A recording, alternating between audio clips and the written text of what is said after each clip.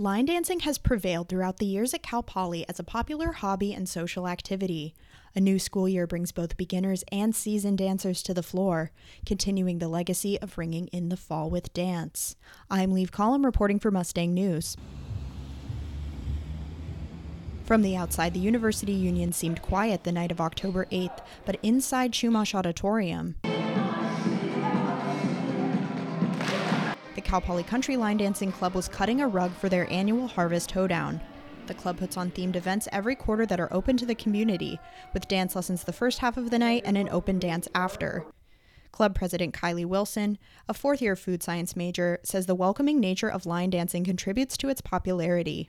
I think a lot of people really enjoy the community around line dancing, because line dancing is a lot of fun itself, but I think the community is just really amazing and people really build off of each other and just enjoy dancing in the community and the club.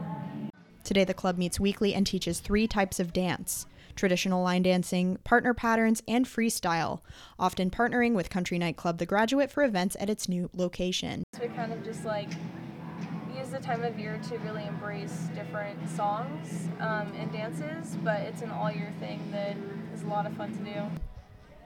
Students of all years, majors, and skill levels tear it up on the dance floor, making line dancing a rare event that can be enjoyed by anyone.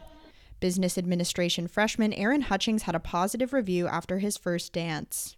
This is the first time doing the line dance, so it's completely new and been having quite a ball with it. The moves, it's very energetic. We get a lot of exercise in the way and a friendly community. Dance and music is really what brings people together, and it's like a universal language. The Cal Poly Country Line Dancing Club meets Fridays from 5 to 8 p.m. in the Architecture Building in room 5225.